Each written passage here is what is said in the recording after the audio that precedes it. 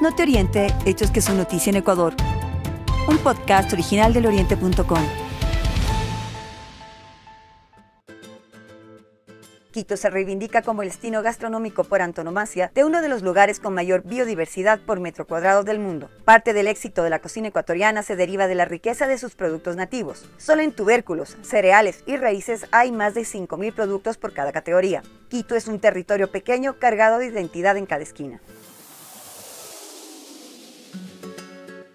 Perú y Ecuador suscribieron en Quito el Plan de Acción de Loja 2022 con 51 compromisos enmarcados en los ejes de la relación bilateral. La 15ª Comisión de Vecindad constituyó la ocasión para adoptar acciones dirigidas a fortalecer la integración y la cooperación en temas como seguridad fronteriza, la lucha contra la delincuencia, el combate al contrabando, la minería ilegal, entre otros.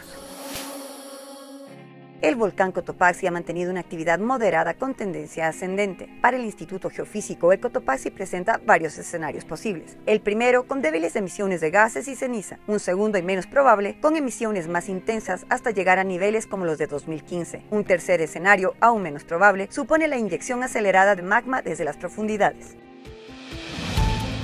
No te oriente, hechos que son noticia en Ecuador. Síguenos en nuestras redes sociales como El Oriente C.